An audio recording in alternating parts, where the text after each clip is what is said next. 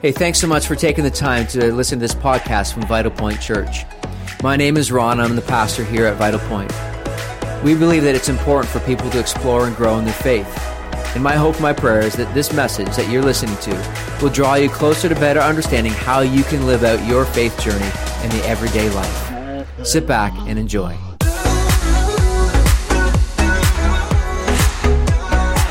Today is an interesting day. We're in between series today. Last series that we did was called Everyday Faith, Faith for the Everyday, and we looked at this book in the New Testament called James. Next week, we're going to start a brand new series leading up to Easter. And we're excited about this series. We're excited about Easter this year because as a church, we're going to be celebrating Good Friday as well, which we've not had the privilege of doing because typically we've been in rental facilities and they never let us have those facilities. But since we own our own building, we're going to do Good Friday this year. And we're actually going to be doing it in Exeter as well, which is fantastic. We're excited about the Good Friday services in both of our locations. And then obviously Sunday with Easter celebration. I hope that you will be thinking about someone that you want to invite with you to be part of that celebration weekend.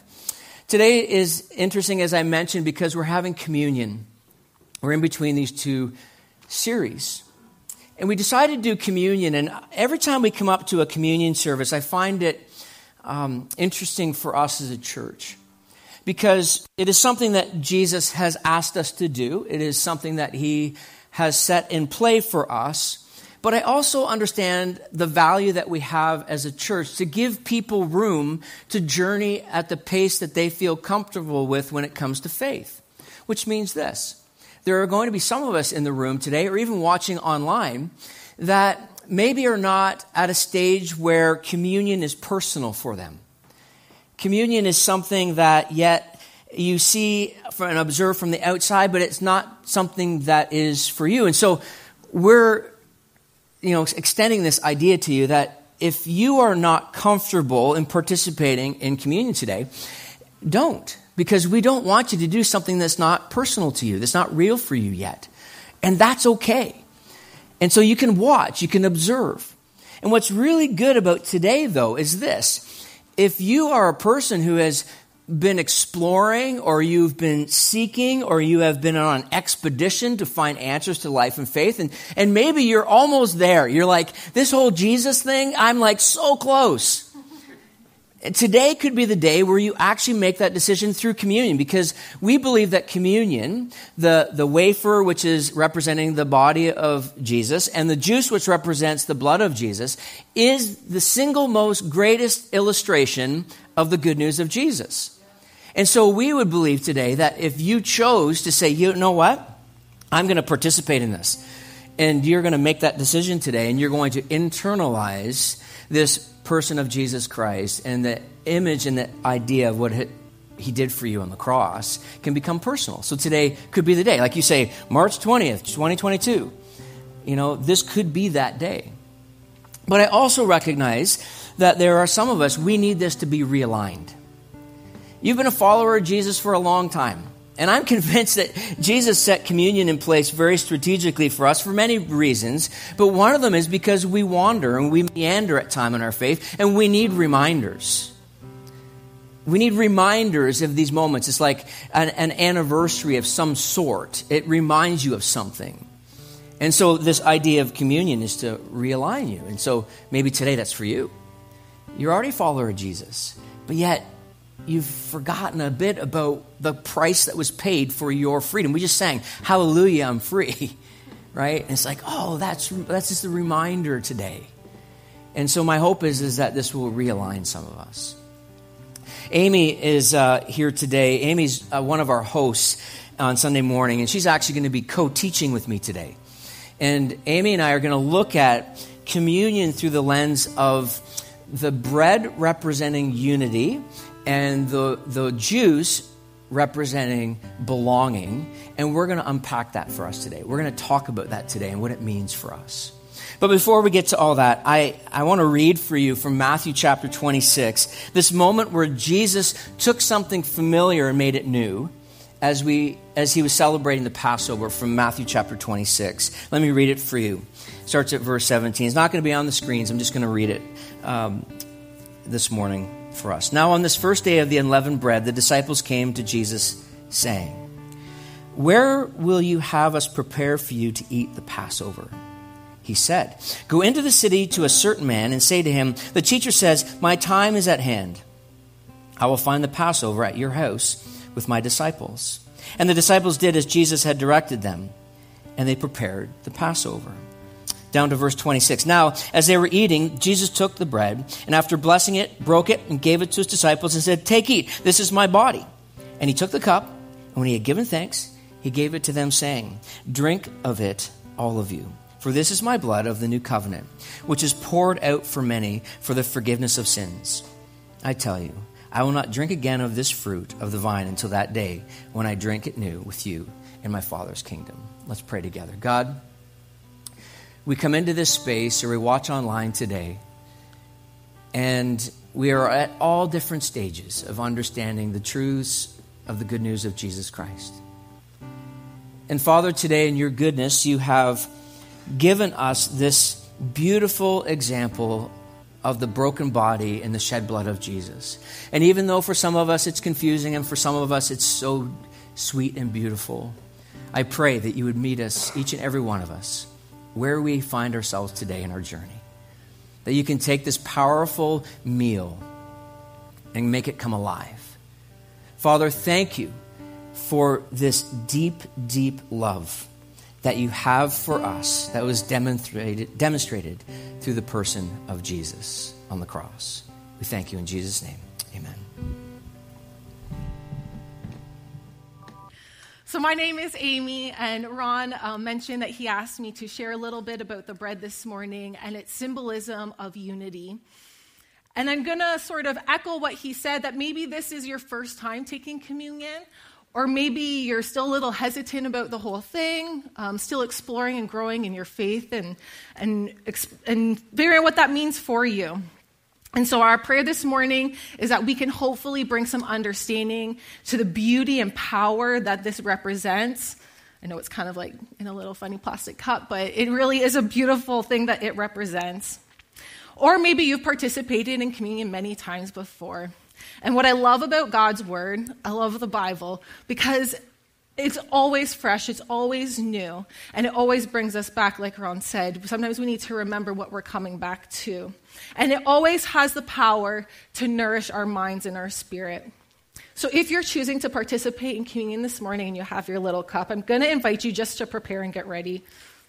Then we can just kind of go with the flow. So there's like a little tab on the top. You're not going to open the big one, the light one on the top. Yeah? I can hear you guys are doing a great job out there. Just to expose your bread. Not really convinced this is necessarily bread, but this is what it represents today. So let's begin by rereading some of what Pastor Ron has already read this morning in Matthew chapter 26, verse 26, which says, "Now as they were eating, Jesus took the bread, and after blessing it, broke it and gave it to the disciples and said, 'Take, eat, this is my body.'" Now, before we jump into what Jesus is really saying here, because I truly believe that every single word that Jesus used was intentional and significant, I want to talk about the bread itself. Jesus and his closest friends here, the disciples, were celebrating the Passover meal together, and this was a ceremonial meal that commemorated how God moved in a powerful and supernatural way to bring his people, the Israelites, out of slavery in which they were living in Egypt. Tied in with this Passover celebration was another feast that was also called the Feast of Unleavened Bread. And in preparation for this, each household was required to remove every single bit of yeast from their homes. Now, remember 2 years ago, and I know maybe a little PTSD comes in there, but remember 2 years ago when you went shopping and maybe you are a baker and you went looking for yeast and yeast was not to be found anywhere. The shelves were bare. Because for some reason, whether you had baking experience or not, everyone seemed to be making an attempt of making bread in an attempt to also keep some sanity as we were staying home. But that yeast had become such a precious commodity, and when you found it, you bought it. I don't bake a lot with yeast, but when I saw it, I snagged it because I'm like, well, what if I decide to one day? But in the Bible, yeast actually represents sin, and it's often used as an example of sin. And so when we think about what yeast does, when we put it in something and we put it into a mixture, put it into that dough, it causes it to create some sort of separation, right? Kind of bubbles up. It allows it to rise. It puffs up your loaf. And I mean, even that image right now, I'm kind of like, that sounds good. And yet, as this representation of sin in our lives, it does a similar thing inside of us, right? It creates separation between us and God. It puffs me up thinking, well, I know, I got this.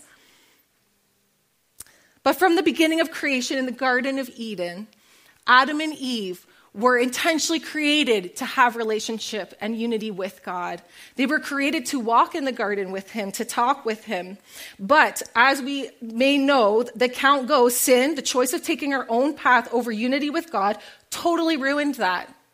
So this feast festival of unleavened bread, yeast was to be physically removed from the home as a representation, as a symbol of how we need to remove sin from our lives in order to walk in full unity with God, with Jesus. Now I think about my own home in that situation. So the big stuff would be easy to remove. I got a loaf on my counter right now, give that a toss. Maybe some buns if I had hamburgers on the menu, give that a toss. Boxes of cereal. But realistically, I have 2 kids. And so in order to actually remove every single speck of yeast or leaven in my house would require pulling apart the couches, getting the vacuum out, bustering all the corners. I like the last because it knows, okay, I'm not alone in that. My couch is like terrifying underneath there. And by extension, my car. Maybe that's a stretch, but my car would need a lot of help. The kids' seats removed, the mats removed in order to get every single bit of yeast. And even talking about this completely overwhelms me right now to think about having to do that. But isn't that a beautiful, beautiful illustration of how we need Jesus to come into our lives and to find those little pieces and remove all those tiny pieces of sin we may have inside of us that separates us from him because we are meant to be in unity with him, in a close relationship and not letting anything create space between us. So let's go back here and take a closer look at Jesus' simple, profound words and actions here. Jesus takes the bread. He blesses it, and he breaks it. It's part of a whole, but everyone at the table gets a piece of it. His first statement here he makes is take. And I looked up the definition. This is going to blow your mind. It means to take. But this word actually emphasizes an assertiveness of the receiver. It takes action on my part to take. This word is also used within the context of marriage. When a man or a woman says, yes, I take you as my spouse. They are intentionally and actively choosing to have unity with that person, choosing to walk and do life together with that person. And Jesus' second statement here is to eat. I don't know about you, but I don't need to be told twice to eat. But he does give that instruction. And of course, when we look at that word, it does mean to devour and consume. But to have a full understanding of this definition, they actually give an illustration of rust. So if you get a spot of rust on your car, you tend to go in a bit of a panic because rust will just consume your vehicle, right? It becomes almost one and it is almost impossible to remove. So while that maybe is a negative image, this talks about the unity that we can find with God. The third statement he makes here is that the bread represented his body. And that word body, yes, does mean a physical body, but it also is used figuratively in the Bible as the body of Christ. And not long after this meal, we would see Jesus' body physically beaten and bruised and suffer greatly for us. But later that evening, before he's arrested and after this meal he's had with his disciples, he prays in a garden. And one of the many things that he prays was for believers, like maybe you and me, to be made one just as God the Father and Jesus were one. 1 Corinthians chapter 10, verse 16 to 17 says, the cup of blessing that we bless, is it not the participation in the blood of Christ? And the bread that we break, is it not the participation in the body of Christ? Because there is one bread, and we who are many are one body, for we all partake of the one bread. We are called as believers in Jesus to be one.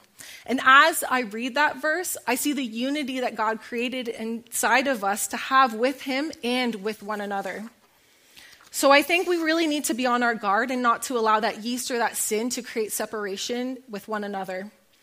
Just as we are to have unity with God, by extension, we must have unity with his body, the church, who we do life and have community with. I may even dare say that unity with one another and with God are so tightly connected that in order to have true unity with Christ, we must have unity with one another. Now, this was a hard pill for me to swallow as I was preparing and thinking about these truths because we've just come out of an incredible season of division. I know personally over the last 2 years, I have allowed myself to fall prey to lies that were intended to cause division, making assumptions about people and actions, not always handling conflict in the best way. And maybe you found yourself in that space too. In Ephesians chapter 4, Paul encourages us to walk in humility and in gentleness with patience, and to bear one another in love, and to be eager, I'm going to repeat that again, eager to maintain the unity of the Spirit in the bond of peace. He emphasizes once again that there is one body and one Spirit. So as we emerge from these last 2 years, there is a dying and broken world out there that is in desperate need of a church united with one another and with Christ. So we're going to partake here together in a moment, and I'm going to encourage you to pause with me and think about your own life, the people in your life, and the people that you do faith with. The first church was constantly encouraged to continue breaking bread together as an act of intimate friendship, that having a meal with one another. Unchecked sin brings separation not only between us and God, but between our fellow friends, our believers. Romans chapter 12, verse 18 says, if it is possible, so far as it depends on you, live peaceably with all. So maybe there's unchecked pride or an attitude you've had towards someone that you need to repent to God about. Or maybe there's something that you know that you've done to a family member that has hurt them, and you need to ask their forgiveness. Maybe there is unforgiveness that you've maybe forgotten about or pushed down inside of you that you might be holding towards someone, even specifically in the context of church community. Right now is actually a perfect time to extend that forgiveness. And maybe you can't seem to figure out why you don't feel connected as much as you'd like to with Christ and with the church. Ask God in this time to reveal any sin that may be overlooked right now in your life, preventing you from experiencing this true unity that's available. And we don't have to have it all sorted out immediately. But God is incredibly patient to walk with us as we take steps with the help of the Holy Spirit. I don't think I can expect to be in unity with Christ without walking in unity with his body, the church. So let's take a minute here to reflect on the bread representing Jesus' broken body for us, providing a way for unity with God and with each other. And this time we can ask Jesus to expose any sin that may be causing separation and confess that to him today. So if you just want to pause with me.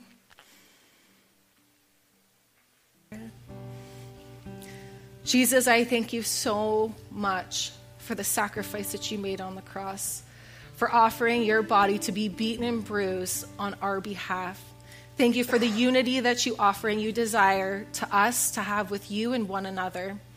And Father, just continue to expose those things inside of us and bring us to that place of repentance so that we can experience the fullness of unity and relationship with you and one another.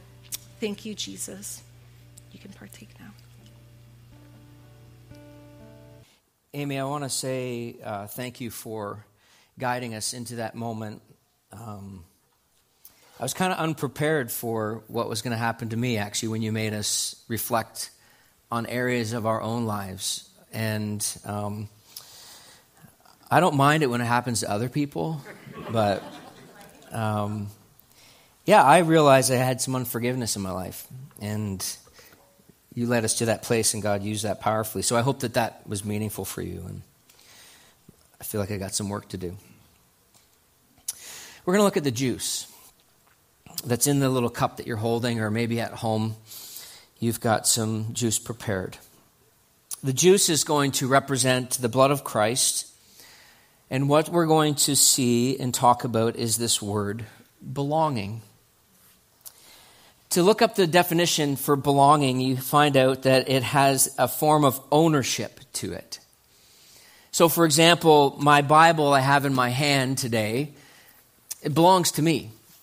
If you were to find it lying around the building somewhere here in Poplar Hill, you would open it up and my name would be in the front of it. And you go, oh, that's Ron's Bible. That belongs to him. The word belonging also has this idea of being attached or bound by birth, allegiance, or dependence. I can remember when our two boys were born. Our first one was born in 1993, and our second one was born in 1996. And I can remember those days very clearly, as my wife can also probably remember those days clearly. Just a little bit. The first one had some issues. Not him, but sorry, I should have clarified that. It still does have issues, I guess, doesn't he? Yeah. He's watching at home in Exeter right now. I'll never forget watching this incredible moment of these little ones coming into this world. If you've ever had the privilege of being there to watch a child being born, it is truly a miracle. It is powerful. I'll never forget when the nurse wrapped them up and handed them to me. I remember looking down at these little ones, and I remember thinking to myself, what have I gotten myself into? The second one was, this little one belongs to me, to us. This is our son. They belong to us. This is an example or a demonstration of our union in marriage. It's an example of our love, but also to realize that us flows through this child, but also to recognize that they belong to a generation of families. They could do a search on ancestry.com and they could discover what their ancestors were. And so they belong to generations and generations before them. These little ones were ours. Yes, to a degree they're on loan from God, but that's another conversation for another time. But they belong to us. They would eventually forge their own lives, which they are both doing, and it's exciting to watch.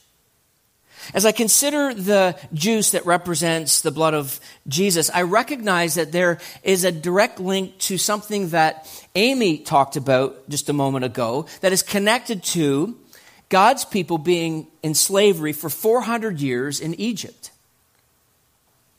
See, God's people were intended for a promised land, but they found themselves in slavery for almost 400 years. And God responds to their plea. 400 years they pleaded with God to show up. And after 400 years, he shows up. If you ever feel like God doesn't show up when you want him to, just think about this, 400 years. God moves in Moses and Aaron and Miriam. They become the leadership team that leads God's people out of Egypt. But they come up against opposition because Pharaoh doesn't want anything to do with this. Moses goes to him and says, let my people go. It's that famous line, right? Let my people go. And Pharaoh stands in the way. And if you know or are familiar with any bit of the story from the Bible or even from the movies, you recognize that there were 10 plagues. And these 10 plagues represent God hitting at the 10 small g gods of Egypt. And you can look deeper into that at another time. But the last one was what we refer to as the Passover.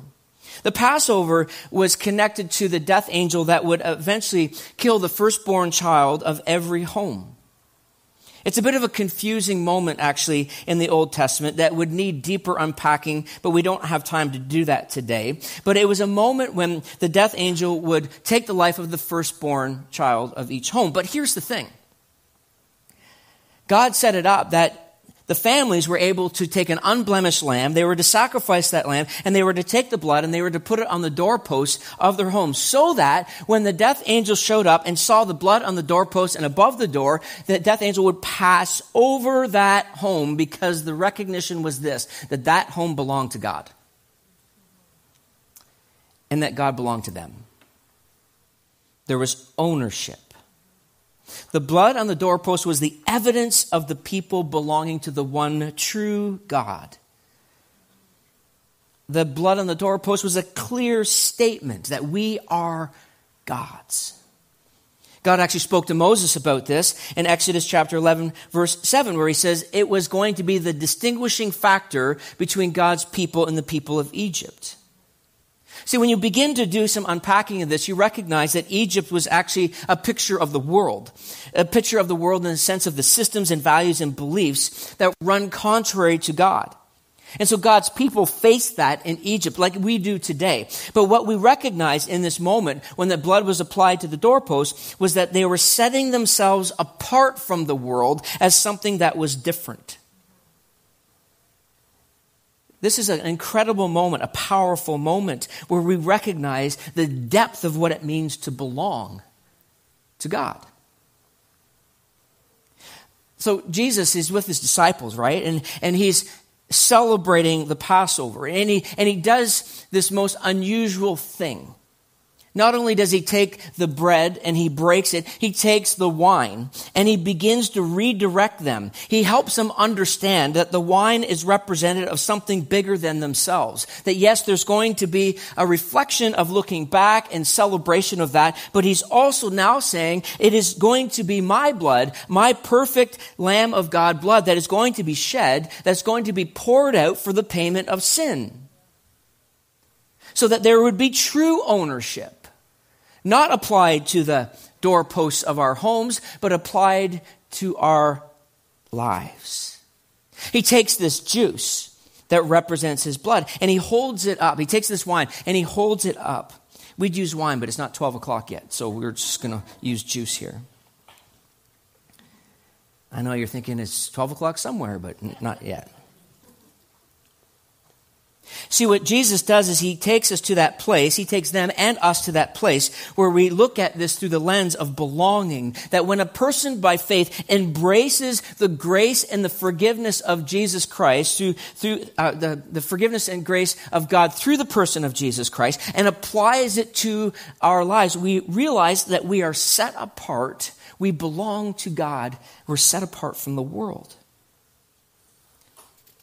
I love what Matthew 20:28 says. Even as the Son of Man came not to be served, but to serve, he gave his life as a ransom for many. See, I want us to recognize this. Amy acknowledged the fact of sin in the garden, and sin is something that needed to be paid for. And the ransom was the price that Jesus paid with his life, with his body and his blood on the cross, so that we might be ransomed to a new ownership, to a place of belonging and forgiveness and grace, so that the chains would be broken free from our lives, so that we might be free.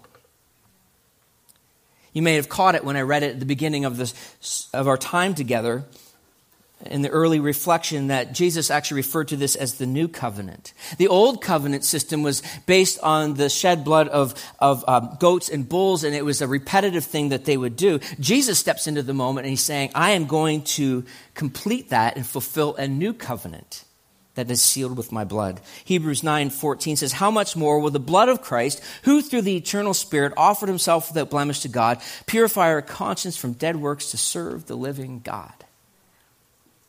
This is such good news. It is such good news.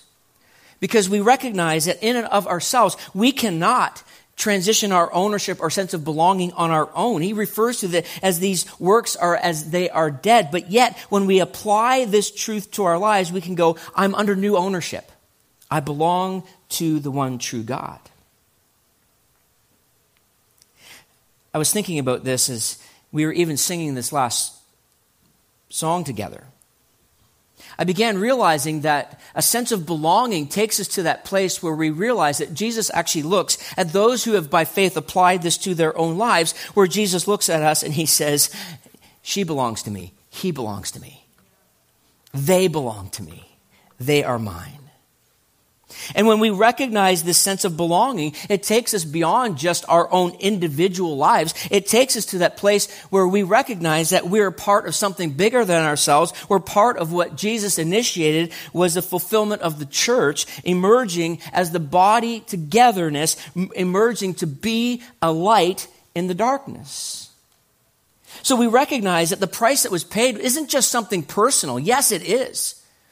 But it is something also communal. It is within the context of community that we experience within the family of believers. This morning you don't see some of this stuff in the pre-service before you show up. We have rally times. We meet downstairs and we pray together, all serving teams. And Lisa, our family ministry director, she led us through a moment where we recognize that we're not just serving and doing a task, we're actually part of a family. We're not just a community, we're a family. And the invitation to belong to something greater than yourself happens within the context of the family, where there's celebration and joy and grief and pain and sorrow, and we come together. This is the price that was paid. So can you imagine what this does to someone when they recognize this sense of belonging? It says, okay, that means this. It means that this price that was paid is no longer just about me personally, but it's corporately. But then I realize that all parts of me become part of the belonging. Every part of what I am.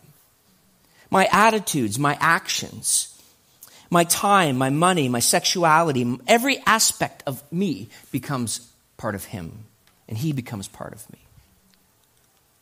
And so what I want you to do is I want you to take the second layer of the cup.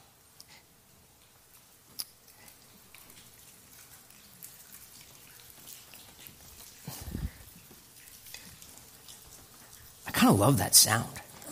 For those of you at home, you got to hear this sound. It pays to be in person. So what I want you to do is, I want you to take a look at this juice, and I want you to see the word belonging.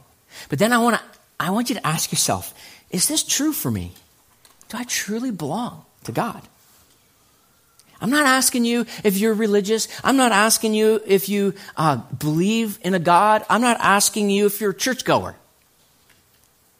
I'm asking you, does this represent the belonging you have in Jesus? Let's take a moment and just allow this time of reflection on the shed blood. Because without the shed blood, there's no forgiveness of sin.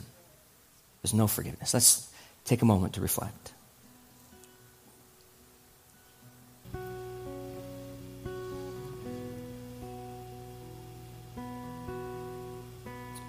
He took the cup and he blessed it. He prayed. Let's pray together.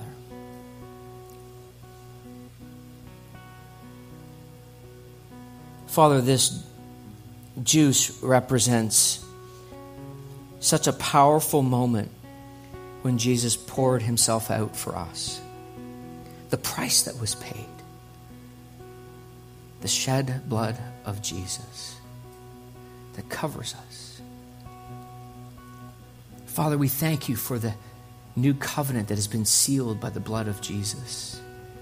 And the work of the Holy Spirit in our lives brings that to bear fruit. And so, Father, I pray today that as we take this juice, that we would see beyond just the religious part of it, but that we would see the depth of the relationship that brings us to a place of belonging with you.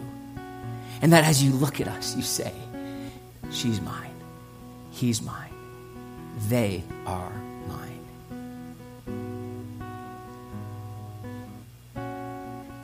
He participated with his disciples. Let's do this together in remembrance of what was said for us.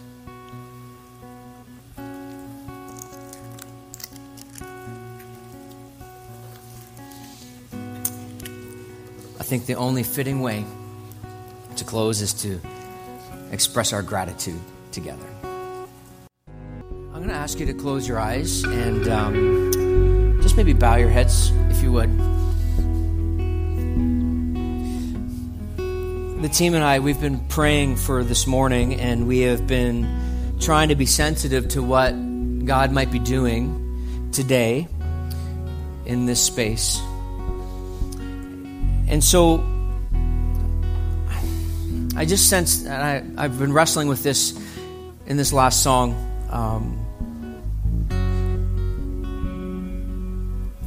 If you need prayer right now, and you've recognized something is just off, not drastically bad or sinful, but just something is off inside, and you've just sensed this morning that God's been kind of tugging at you and drawing you in, and you need prayer. And you just say, Ron, I just want you to pray for me.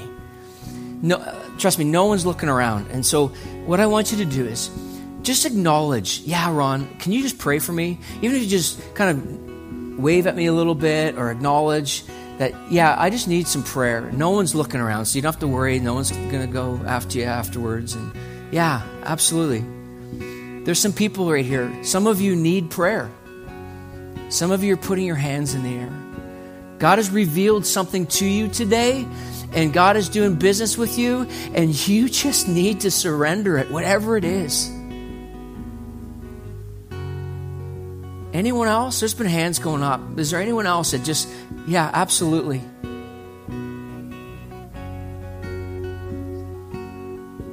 God, you are doing a work today. You're doing a powerful work in this space. And even some at home. Some at home would have been putting their hands up if they were in this room, and they're doing it right now.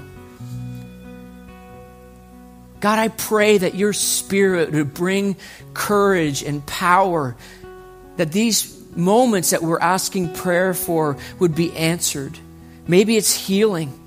Maybe it's restoration of a relationship. Maybe it's chains of sin that have been gripping someone, and they just need these chains broken. Today, God, I pray that you would break those chains. That the hands that have gone up and the hands that have not yet gone up, that you would give us that awareness of what you're doing right now. In so many ways, it's a posture of surrendering to you. You surrendered everything for us. Jesus, you gave it all. There was nothing left, and you gave every bit of yourself for us. How could we hold anything back? God, there's some today that this is all new, and they're just trying to sort it out. Father, I pray that you would meet them right where they are. And that maybe today was the day that they made that decision. A defining moment with you. Their relationship is redefined right now because of the power of Jesus. And so, God, we thank you for what you're doing. We give you the glory for this. Nothing of what we have done, but for you, Jesus. And so, Father, as we, as a church, as we continue to step forward in obedience, may you make our path clear. May you draw more people to yourself through the light that shines through us.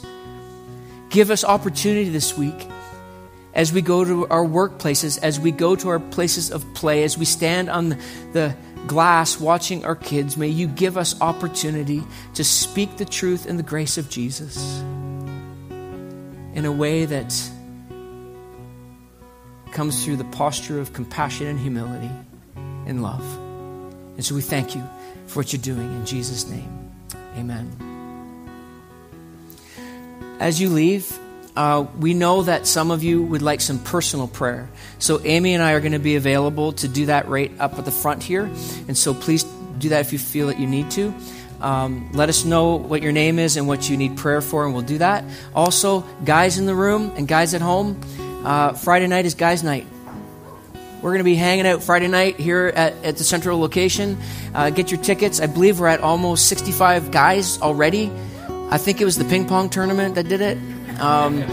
Or the pulled pork, one or the other. And we got an 8-person foosball table. And here's the thing. I want you to invite your buddies and your friends. It's going to be a great night. And just hanging out, being guys, doing our thing. We're going to watch a comedian on the screens here on Friday night as well. Thank you for being here. And may God bless you, and may you be aware of his working in your life this week as you go. God bless you. Have a great week.